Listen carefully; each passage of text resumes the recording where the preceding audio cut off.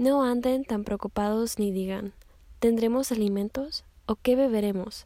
¿O tendremos ropas para vestirnos?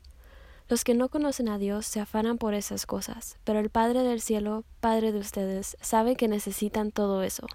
Por lo tanto, busquen primero el reino y la justicia de Dios, y se les dará también todas esas cosas. No se preocupen por el día de mañana, pues el mañana se preocupará por sí mismo. A cada día le bastan sus problemas.